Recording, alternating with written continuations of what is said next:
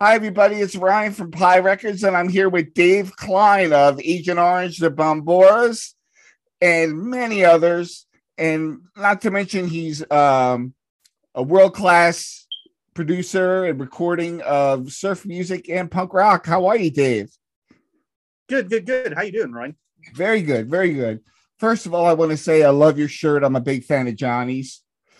Oh Uh, yeah, thanks. Yep, yeah. Missing Think Records. I do a lot of work with him. I've been friends with Johnny for a long time, so it's awesome to be able to work on the stuff. But yeah, we've done some really cool stuff. Um, I have like comp here, like this one for instance.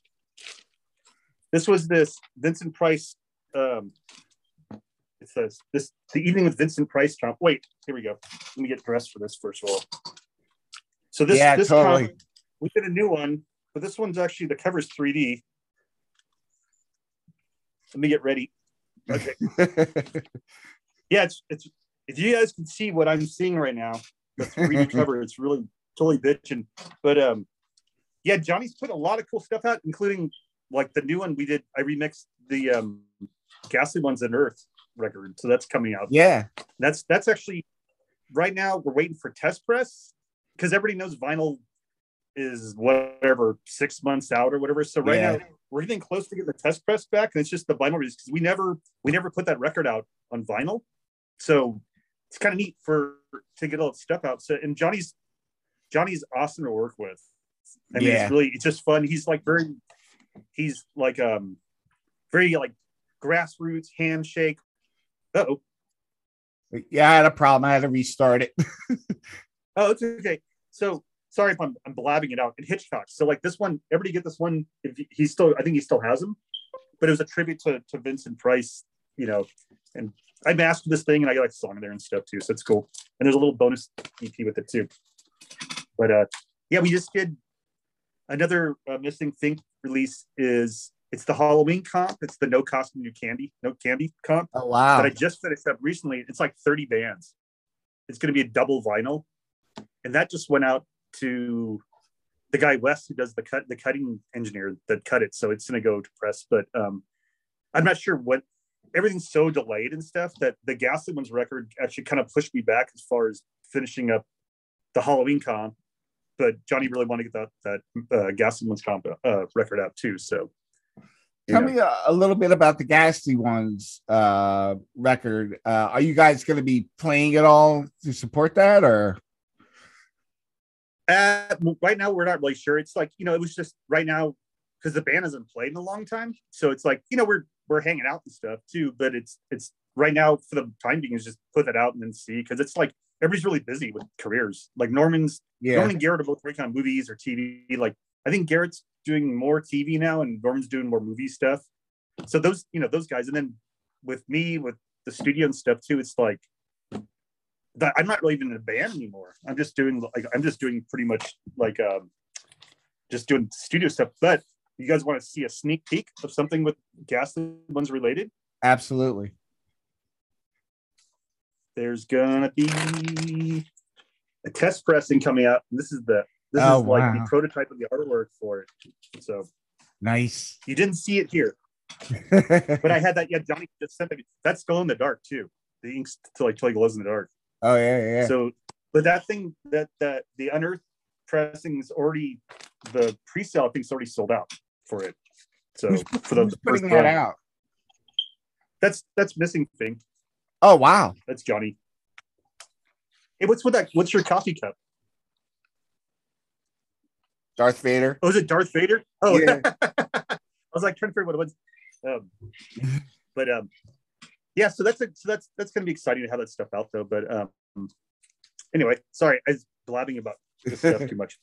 What one thing I was talking to Art for Music about was the Bomboras for quite some time, and he told me not to talk about it, and that we were going to set up an interview eventually. But now I have you here. Um, you just released something new. You want to talk about that? Well, there's an EP. So sorry, I gotta fix this real quick. So I actually left the band like over a year ago. It was so I recorded an EP we did right before my departure from the band. So we did it, and then I actually, with my schedule and everything, I sent it to Evan Foster to mix it, and then it was done. So it's like a 4-song EP that we did. That was like I think I recorded it in like 2019, like Oh wow. like part of 2019. But yeah, I got my hands full with this place now, so it's just like pretty much, so they're, I don't know, I'm not sure if they're doing shows and that stuff too, but I think they did one show as a benefit, but I'm not really even keeping tabs on things right now. I'm just kind of like staying focused on this. One of the cool things I came across as I was interviewing bands that you have recorded is your enthusiasm, the way the guys would be like, oh, this could use some bongos here, and you just kind of jump right in and like become a part of the process, not only in recording but making the music. Yeah, I try, like, you ever seen like those rap records when like the producer guy comes in and like does like his cameo? Yeah. I just, it's just fun to play up people's stuff. Plus, there's like something that, I think would add a little extra sparkle or something. I'll do it. Like we did. So like that, the Sunnyside 5 song we did, that's on the Bob Dally comp. Oh yeah. Like that one, I played bongos on, like that kind of stuff. So yeah, I'll do little things here and there. I do some session work and stuff still. People need like drum tracks or organ stuff. I still do that stuff too. But yeah, no, it's fun. Just whatever. I don't look at like one preconceived way of doing records in a way. So it's just, if you can add cool stuff or whatever. Because I think records you can embellish songs more if you do stuff like this. Is your big chance to like do a bunch of cool stuff with your songs that necessarily you don't have to do live. And it's, it's like, here's the band live, which is cool. Then you hear the record. Oh, it's got this cool electrical thing. It doesn't have to necessarily be every single thing when you play live. Is fun. I like production on stuff, like adding cool little things and stuff. So that's the official way of putting it, I guess. Well, that's the next thing I want to talk about is your studio.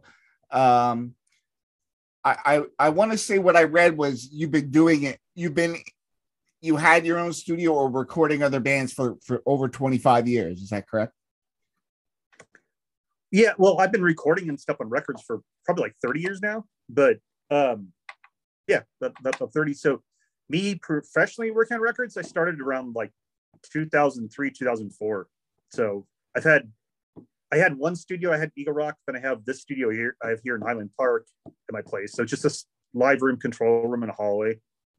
And I brought a guy that professionally tunes the rooms and stuff. And then I lost my chain of thought. I'm sorry. but yeah, no. No, I love working on records. I just spaced out for a second. Oh, that's cool. That's cool. Let me ask you about Agent Orange. How did you get hooked up with them? Because they're one of my all-time favorites. So I guess the funny thing is I used to listen. I was a skater as a teenager, so I one of my favorite bands was Agent Orange, and then later on, I got hooked up with the band because I met Mike Palm a couple times. So first time I met him, and the funny thing is, I didn't even realize it was like Mike Palm from the band. I just met Mike, and I was at a show. We played a show in it was like Lord Hunt, the Missing Finks, played a show in LA, and there was a thing called the Cacophony Society. I'm not sure if they're still around or not, but they're kind of like a dramatic LA group that does they would do these like kind of pop-up little events and stuff too. So we played this event, and it was supposed to be like a 40s bar or whatever, like World War II bar. And there was like sailors and stuff fighting and all this stuff like that. And he came out and it was the Finks, not the Lord Hunt the Missing Finks, it was the Finks. And he shot pictures with this 3D camera. So he actually sent those pictures. They're like these 3D pictures of us and wearing our red cardigans and all that stuff too. And I met him there, and it was just this guy Mike or whatever, right? Then like fast forwarding later, I ran him in another place and talked to him. And I was always an Agent Orange fan too. It was really weird. And then jumping ahead to this ties into the Ghastly Ones. The Ghastly Ones played a show with Agent Orange at this drive invasion that David Sutton used to put on. There was like the Drive Invasion, all this and that. Like he had his family that he was married to had a couple of drive-ins. So they had one in Atlanta and one in like Covina or whatever. So we opened for Agent Orange, and I was talking to Mike afterwards, and I was just like, kind of like telling him like, hey, it'd be cool if we opened for you guys, like played with you guys again. And then, we're both kind of drunk or whatever. And he was like, he thought I said maybe playing for him. Now, fast forwarding past that, the Ghastly Ones played at Dick Dickerson's Guitar Geek Festival. And we did a show doing like a Japanese all instrumental set. And we had Dave Pilgrim came down and played with us too. Oh, wow. Dave from St. Pilgrims, rest in peace, my friend, Yeah. So we did that set, and the guy who was there was Laramie Dean, came up to me at that show when we played, and he's like, oh, hey, because I was playing organ a lot at the time for the Ghastly Ones, more than I was playing drums. He's like, hey, you still play drums? I'm like, yeah. And he's like, hey, would you want to sub for Agent Orange? And I was like, sure, that sounds rad. Well, what he actually meant was that I think they were looking for a replacement, like a new drummer. So he's like, all right, well, Mike's interested. I'll talk to Mike, and then I'll keep in contact. Well, fast forward 6 months later, I kept practicing the songs and stuff. Finally, it worked out where Mike wanted to talk to me, and I talked to him, and then I was in the band for 10 years. It just, after that, I tried out with the band that came out, and then just started doing like the 120, 150 shows a year. And then wow. I did for like 10 through like 2019, and then just started focusing on the studio, So it just the more I pushed the studio and everything, the more it just kind of kept me busier and busier. My focus has changed, and I'm no spring chicken now. So this is a little easier too. So. How involved with Agent Orange was Steve Soto when you played? Oh, he was long gone. That was like there's been a lot of, over the course, the band's been on for like 40 years or so, or not longer, 78 or 79. So he was like, Steve was like the original bass player, but twice he came and played on stage with us too. Or he came and sang while we were playing or something. We did like El Dorado and another song or whatever, like once or twice. So, but I don't think those guys, Mike and him, talked for a long time too. And he was doing the Adolescents and all his side projects and everything too. So so it was nice. It was cool to be on stage and have Steve up there too. I remember us playing the It's Not Dead Fest, which I think they only did it once. And we played earlier on, and then I remember like kicking it on stage when like the Adolescents were playing and stuff, and talking to Steve. And I used to see him once in a while too. He's super nice. It was sad, rest in peace, Mr. Soto. That guy was so crazy, like amazingly talented, and he just really connected with the people really well too. He was just such a legend, legendary guy too, and just a huge talent. And can't say anything more nice. Just such a nice guy too. He was really super nice to me and stuff too. So he played with so many. It's kind of sad.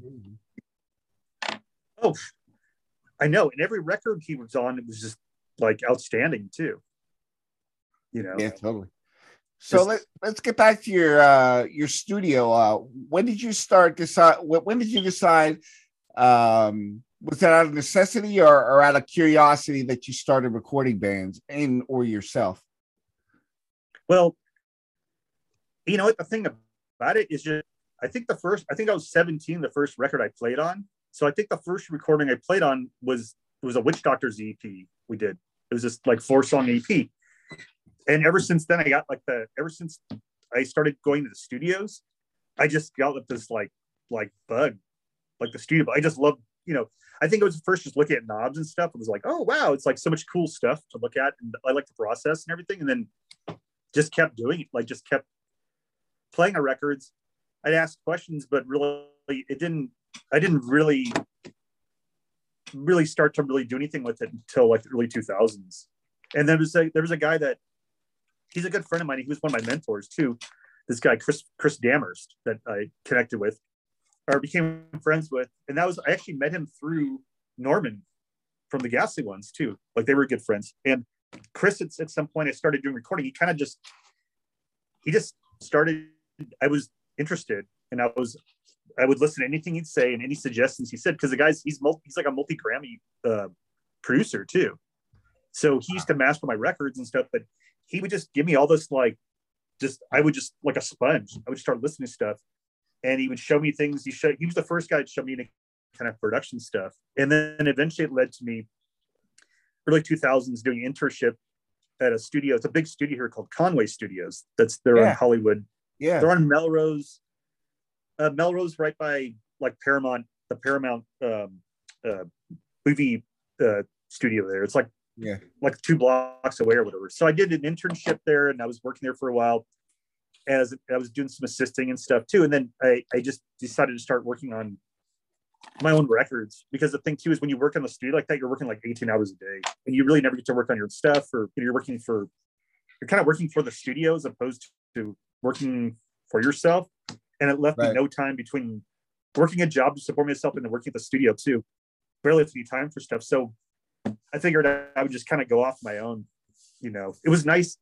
That place is bitching. It's like big Neve consoles and every microphone you want, and all the, it's like big huge rooms. And I met like the first day I was there, the first night I was there, I answered the phone, and I talked to it was the Crown Prince of Brunei when Michael Jackson was living with him, or whether they were producing it together. And I talked to the Crown. I talked to a Crown Prince on the phone. It was like the weirdest thing. He's like, "This is the Crown Prince of Brunei," or whatever.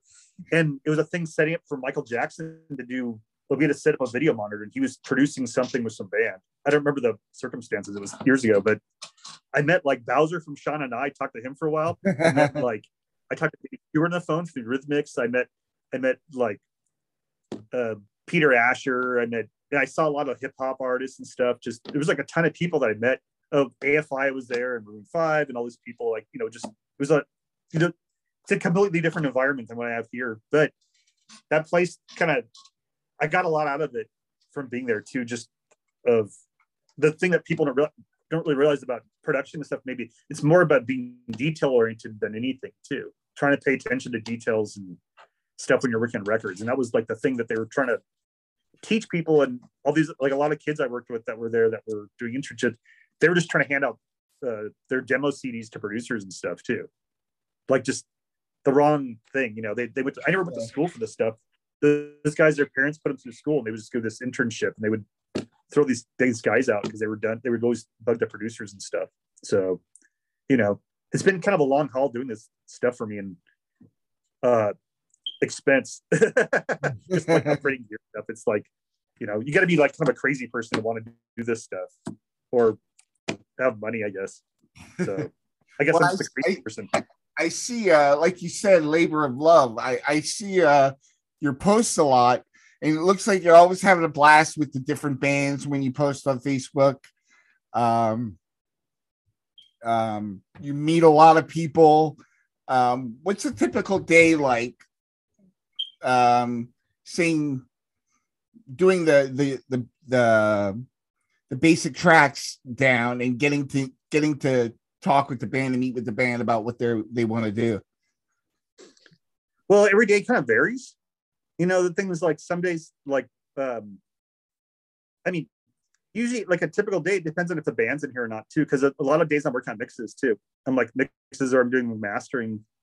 I like to post just to try to keep the projects, promoting the projects I have working on here, too, and, just kind of keep the general interest of the studio and the algorithm going, too. But, like a general day is me like responding to people and making sure of a post, and then just working for a while. Like right now, so yesterday, like I had Patrick in here from the Unclaimed doing guitar tracks, but earlier I was finishing a master from a punk band, this punk rock Vatos, or they're called PRV13, and it's got Rick Agnew's in it, and Heine and all these people too, and Chatan. So I did a recording from them. Covering, it's a Blue Oyster Cult song. It's the Revenge of Vera Gemini song. So I had to finish mastering that for that comp, and then Patrick came in. We did guitar tracks because we're doing the new Unclaimed album. And then after Patrick left, I had a dinner break, and then I switched to another. I'm right now. I'm like working on these mixes for a band called the Pictographs from San Diego. they came in here like a couple months ago. So like every day is like this. It's like juggling pretty much, you know. So every day to me is like 10 to 12 hours a day because it's either I'm trying to correspond with people or trying to follow up with people, and I got to work too. So that's self-employment's like double the work than it is of everything, because you just got to there's 1,000 things. Like here I'm like Schneider, the maintenance guy, and I'm the CEO, and I'm the guy, I'm the producer, I'm the guy who runs out and does the errands. I'm the guy that, you know, it's all these things you have to do, right? I wash the windows and I clean the toilet, you know, all that, whatever other stuff you have to do, you know. So, you know, I guess it keeps you out of trouble in a way. It when you get to do mixes and stuff, even remastering, I'm guessing it could be a little tough on the ears after hours of doing it. Do you find like you said, the way you break up the day and get like a fresh listen of something else that helps out? What? I cut. No, I'm just kidding. So, yeah, you know, well, the thing is, I think one of the misconceived things with mixing is actually you should mix at a really low volume.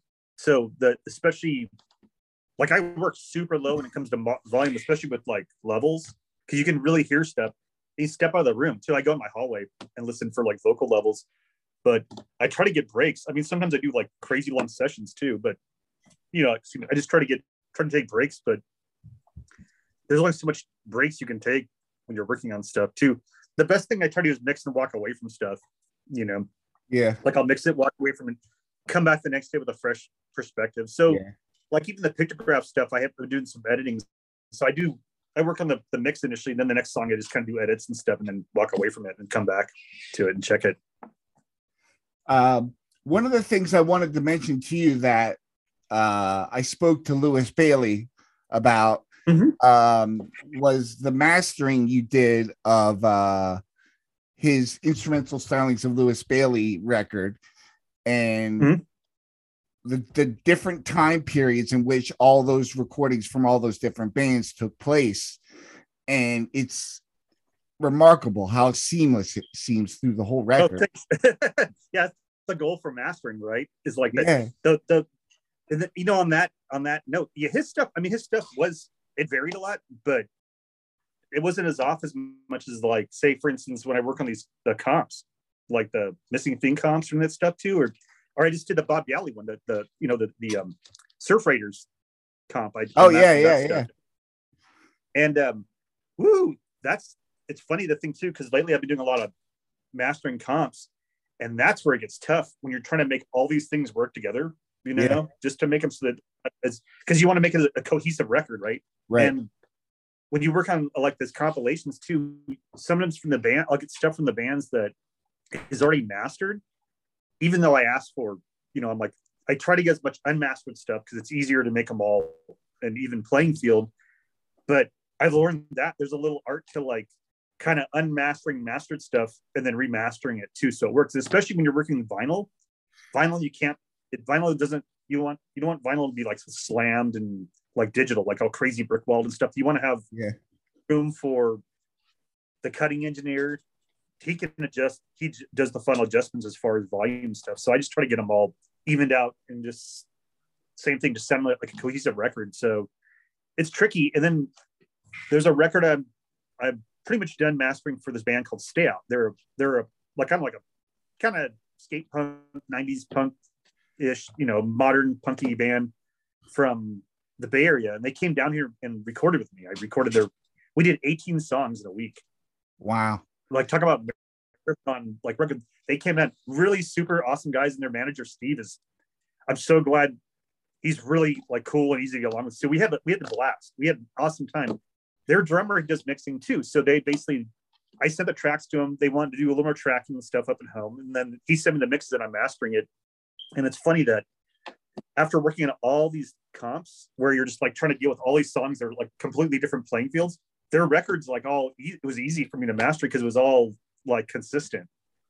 I was like, well, I forgot how to work on a consistent record, because it's like it's challenging. The all these compilations, like the Bob one, Bob Dalley's comp and everything. I usually got to work and walk away on them. I'll just start off and I'll kind of get them there and then go on to something else, come back and you just keep checking it. Like you really have to have like a fresh perspective on that stuff too.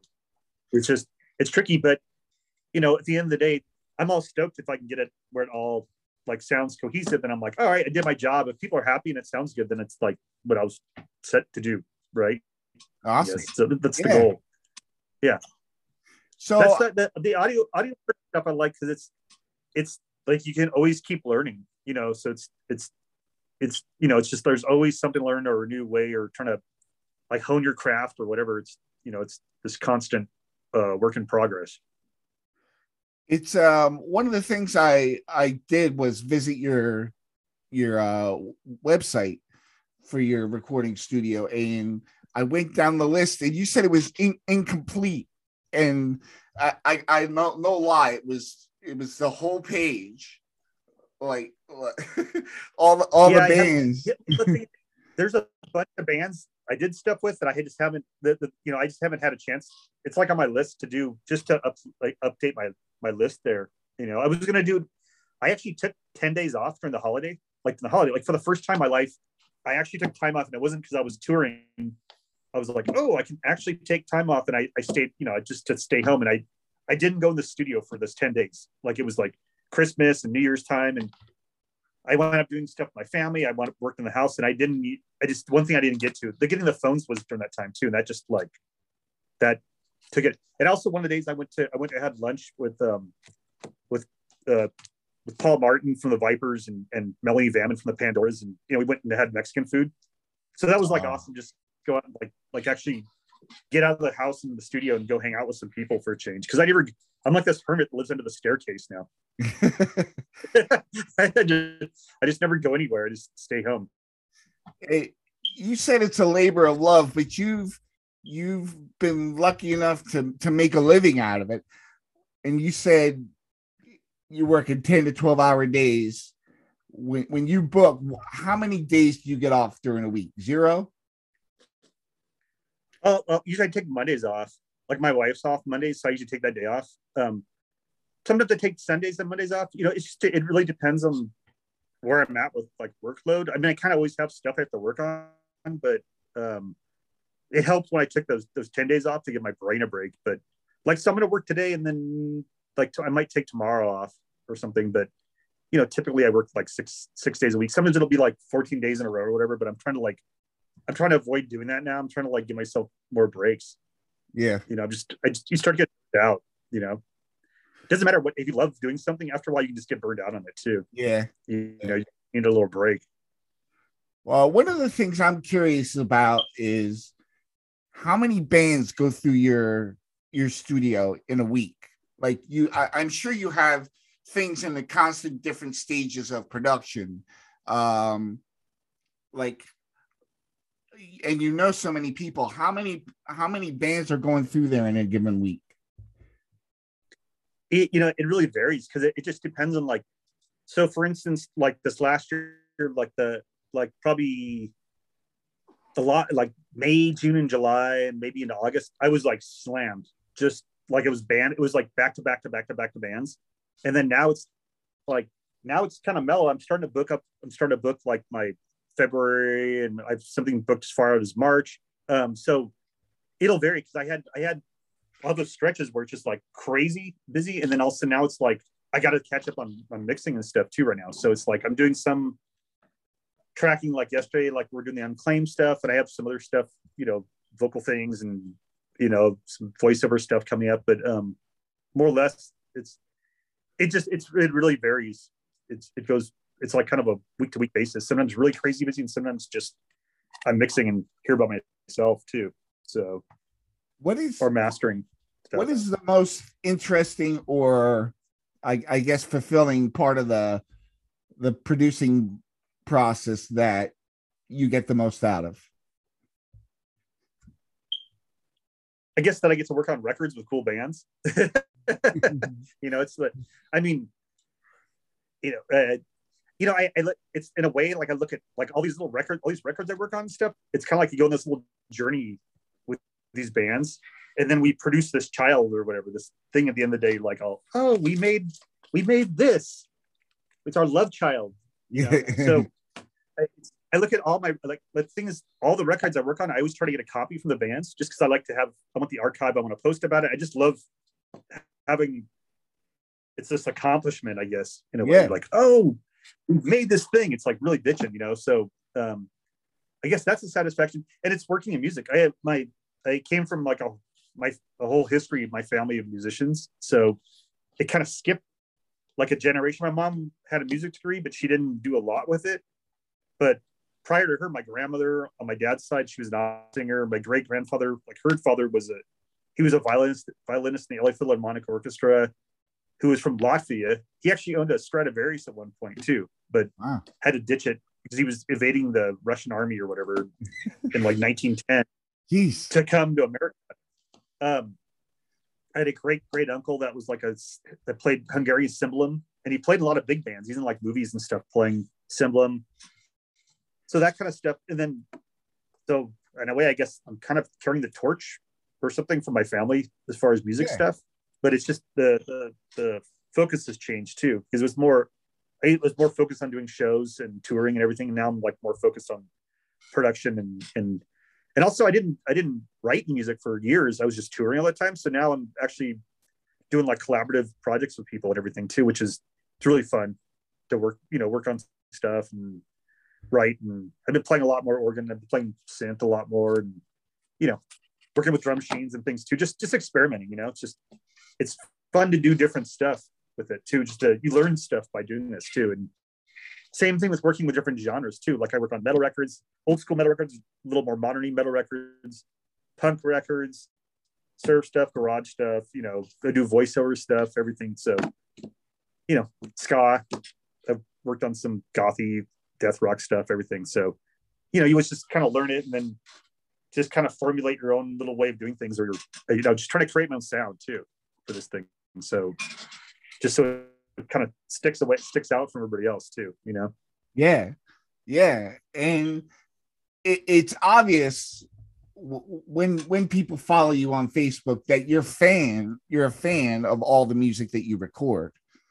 It seems like a huge variety of different musicians. There was a one the other day with this woman that was with you, but I think she had blonde hair.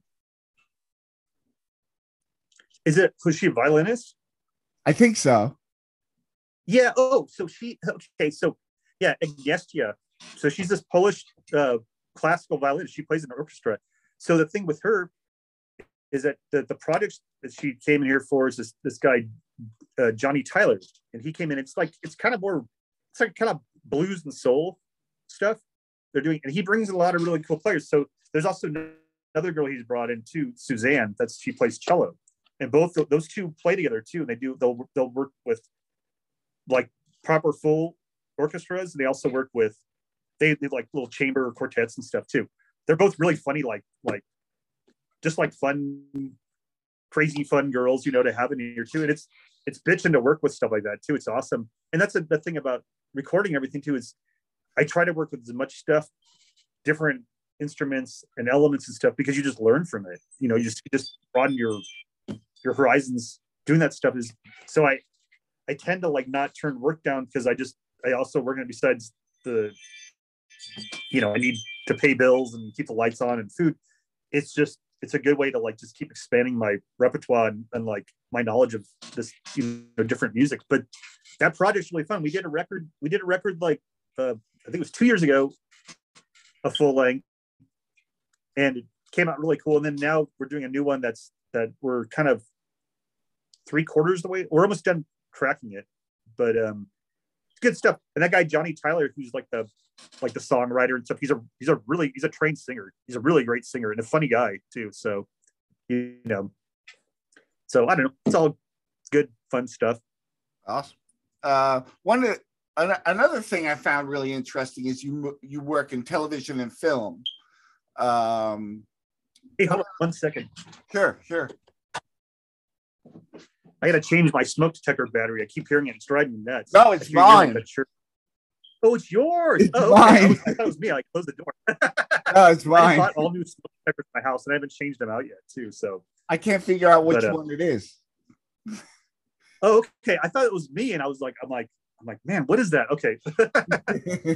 So sorry, I didn't mean to cut you off. So Oh, your question. film and television. Oh, really? I'm sure that's a very consistent amount of work over and over again. But tell me about some of the maybe the more gratifying things that you've worked on. Well, I guess I guess if this ties into it, well, it does. It's more voiceover because I do some voiceover stuff. But the most recent thing like that I worked on was that Bruce Campbell was here, the actor, from Evil Ah, Dead, and that was yeah. like I totally fanned out, but I was like trying to keep my cool.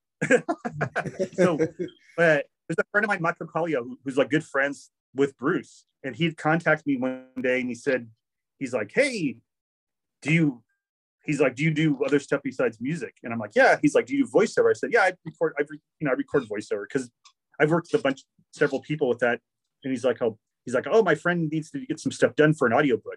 And I'm like, okay, and he's like, it's Bruce Campbell. And I was like, because I'm like, and so the first, like, he contacts me, and then I get his number, and I talk to him. I contact him, and I'm like, hi, Mr. Campbell, and it was like, I was like, oh, this is so bitch. I'm talking that, so that was like special, like those kind of things like that are always like special moments to work with people and especially when you work with someone like that, like Bruce Campbell, for instance, and he's just totally cool and like, obviously he's been doing this forever, so he's a completely seasoned pro. The guy just like boom, boom, boom. He knows his stuff. It's his book he wrote.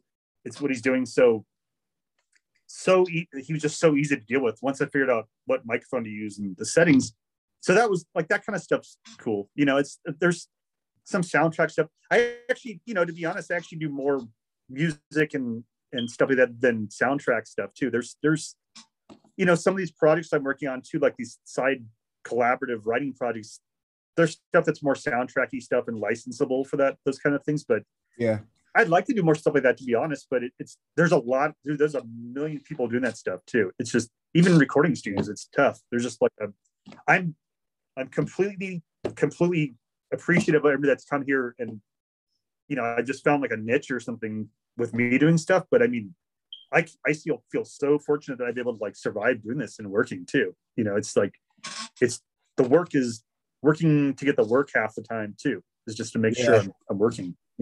So I guess I become kind of boring in a way, or kind of dull, because I'm just like I just become so focused on doing the studio. Like I don't do all my crazy stupid stuff I was doing before. I just stay home and try to stay, not get sick or whatever, and just work on records and this kind of stuff too. So, But you always get to listen to music. I do. And the funny thing is, outside of here, I don't listen to music, because after you work on music for whatever X amount of hours a day, I don't just watch TV at that point. I just need to like shut my brain off from that element too. Yeah. And that's not saying I don't like the stuff I work.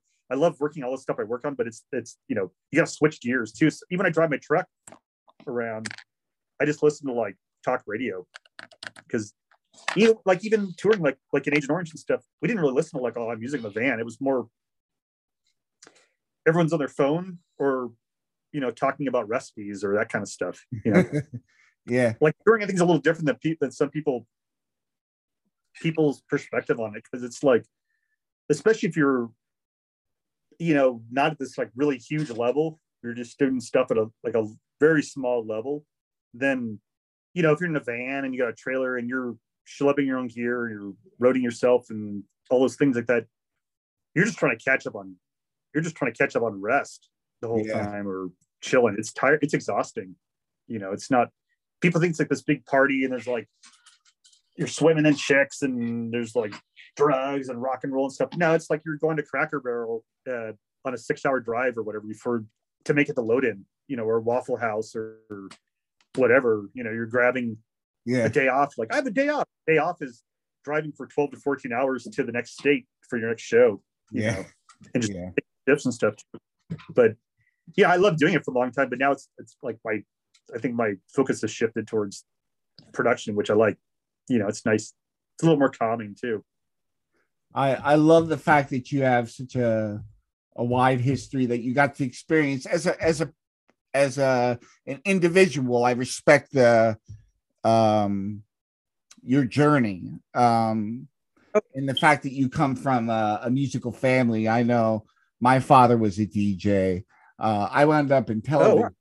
I wound up in television, but it kind of, when I started doing these podcasts, it's like, I could have been doing this for a lot longer. Hey, what your dad DJ'd on a radio station or? He DJ'd since he was 16, and so that was in the 60s and 70s, all the way up through the 2000s.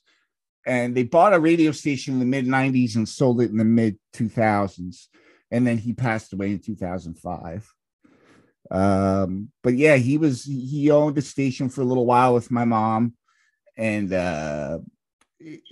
he was very good at programming a radio station. Like, he knew how to make it run and how to make money. I have no experience in that other than being on the air. I worked for him for a couple of years.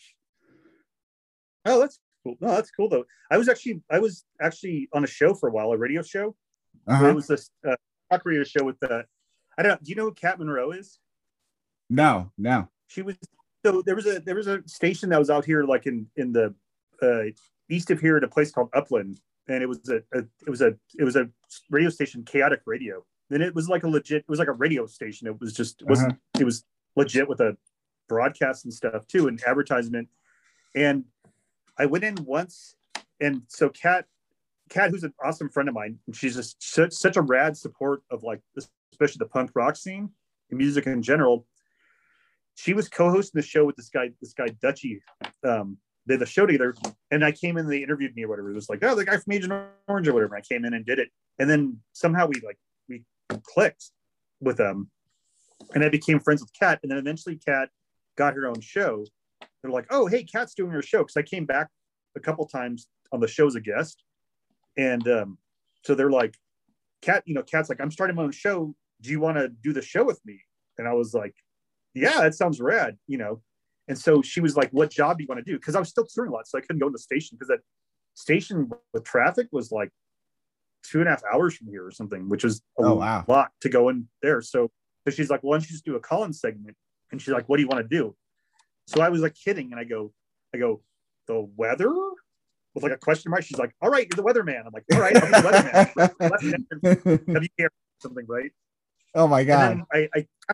then I kind of parlayed it into, because I was doing these weather reports, into road reports, and I would call when I was on tour. I would call, and I was doing these Agent Orange road reports, and I would plan them out, and it would be like once a week. So I would just look at where our tour itinerary was, and so it's like, okay, the show's Wednesday or what it was, I don't remember, and it was like, Wednesday you'll be in Albuquerque, New Mexico. So I would sit there and I'd do a little research, and I'd look at like fun facts and history things about Albuquerque, like weird stuff, like wacky stuff. And I would plug the show you're in. I'd talk about the weather back home here, and I talk about the weather in Albuquerque, New Mexico, which made no sense because no one else, listening probably, I talk about the bands we were touring stuff. It was fun, and I'd plug the studio too, that thing. And I actually have like an intro for a minute and everything from from my Oh, show. that's It was awesome. fun. Yeah. So just, and it helped too, because I used to do radio stuff like prior to doing that show and everything. I used to get really super nervous about doing radio. Like, I'd be like Yeah. shaking. Yeah. And then after I did that a bunch of times, I'm like, you get to that point where you can just kind of comfortably talk to somebody on the radio. You kind of forget it's there, like that wall's there, and you just do it. So, but that was fun. Radio's rad though. It's a fun show, but she has a show. It's called Look What the Cat Dragged In, and it's actually more video and music based that she's doing. It's online, but she's an awesome rad support too. Good person. So I just want to give her a shout out too. Oh, So, very cool. Very cool. Well, I've I've a lot more to ask you, but I'm afraid we're gonna have to stop for now because I've kept you too long, and I know you have other things you need to do.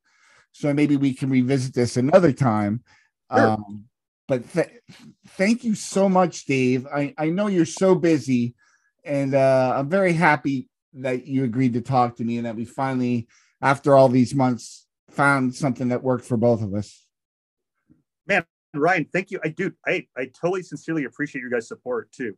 It's like really rad. It's like, it's I'm a little guy in this whole thing, so I really appreciate you guys, like the likes and the shares. I see you guys do that stuff too. So it's rad. And I see your guys, your guys interviews and stuff, like with Lewis and all those things that like supporting. So it's like any bit of support for any scene or just like musical genre is like, it's really, it goes a long way, because it's funny too. The thing is, I was thinking about like a lot of that stuff's people are kind of out of touch with these things too now, as far as, especially with COVID going on and everything too. It's like, man, the good old days of like going to put flyers out and being connecting with people, it's kind of getting like becoming a lost thing, in a way.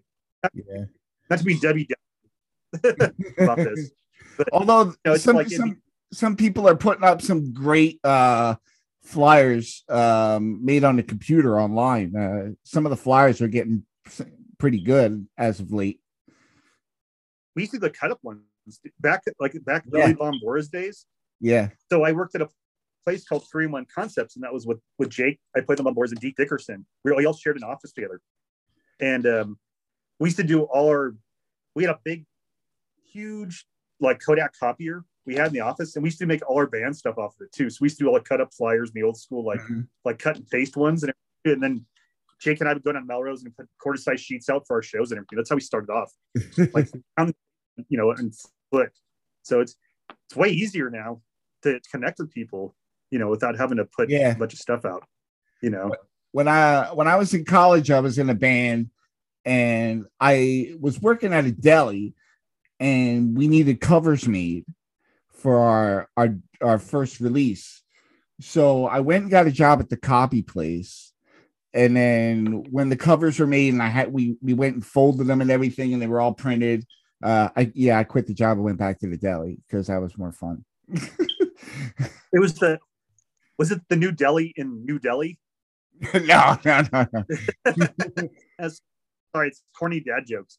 But that's funny. So wait, how long did you work the deli for?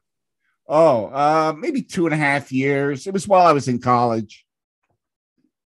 Nice. What was your favorite thing to make? What was your favorite sandwich? The Thanksgiving sandwich. So they had like stuffing and cranberries. Yeah. Doing it. Yeah. Yeah, I was a big fan of that one. Dude, so nice. What's that? Oh, I said nice. That's like everybody's got their favorite like sandwich. Yeah. So that's important for the kiddies at home watching this podcast.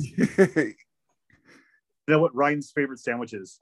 Comment below what your favorite sandwich is, and then give a shout out to Dave for doing this. There it is, musician producer.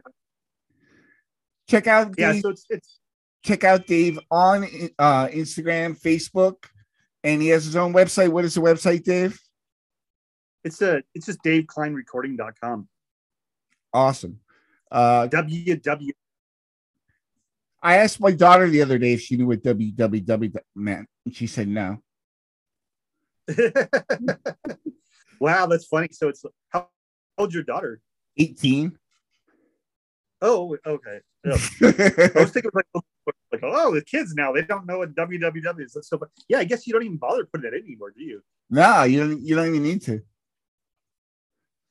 Oh, okay. That's funny. Yeah, I guess I don't really think. Yeah, it's like http://www.davekleinrecording.com/.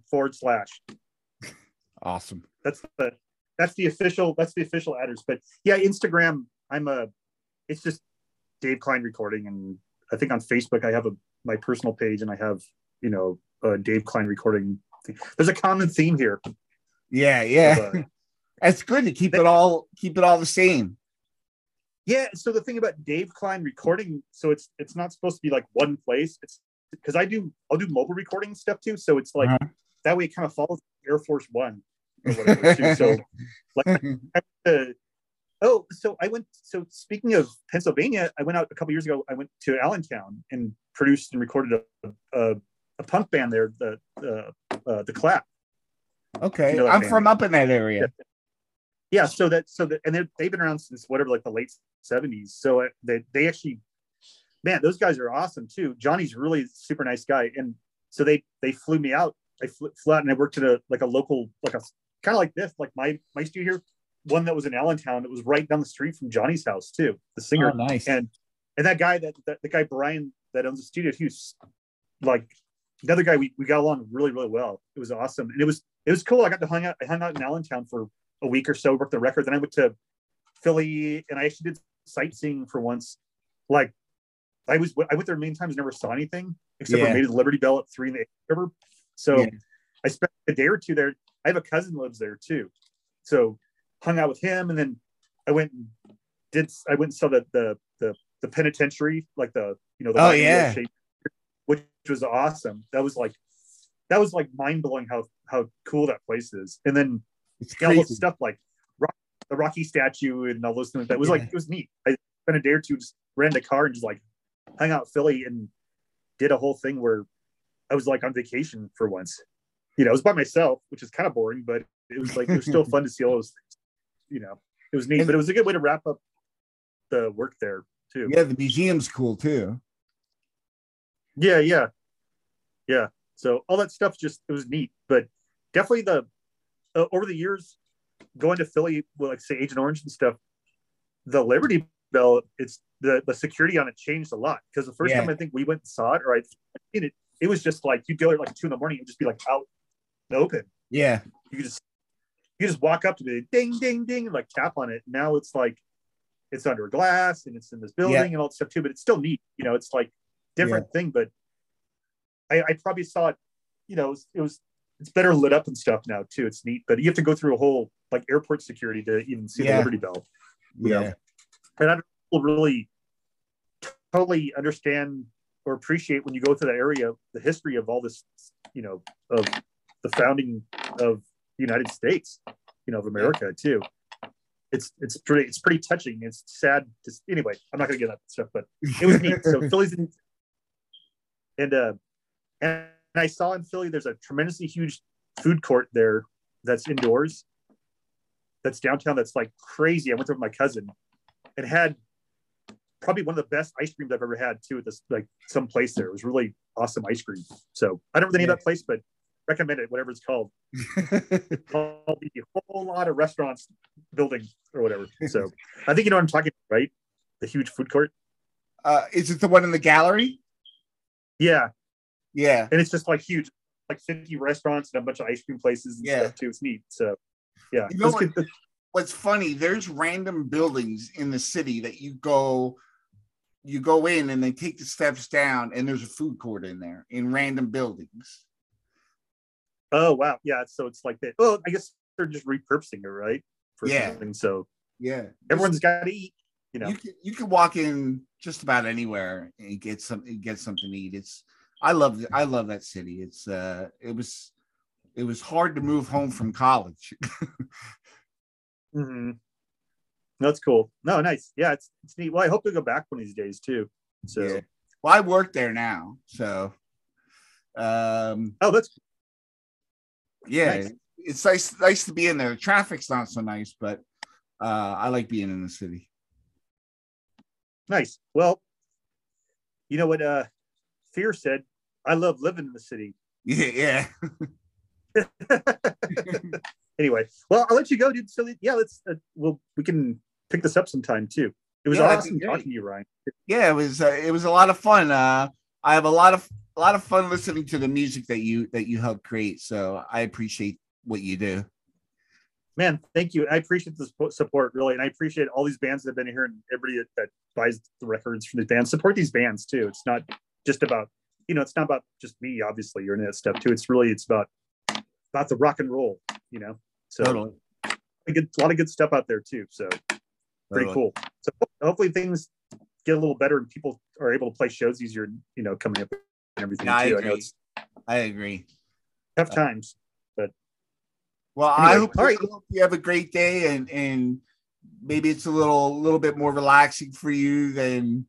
Oh, I know you're probably getting more back into it now that you had your time off, but I hope you have a good day, Dave.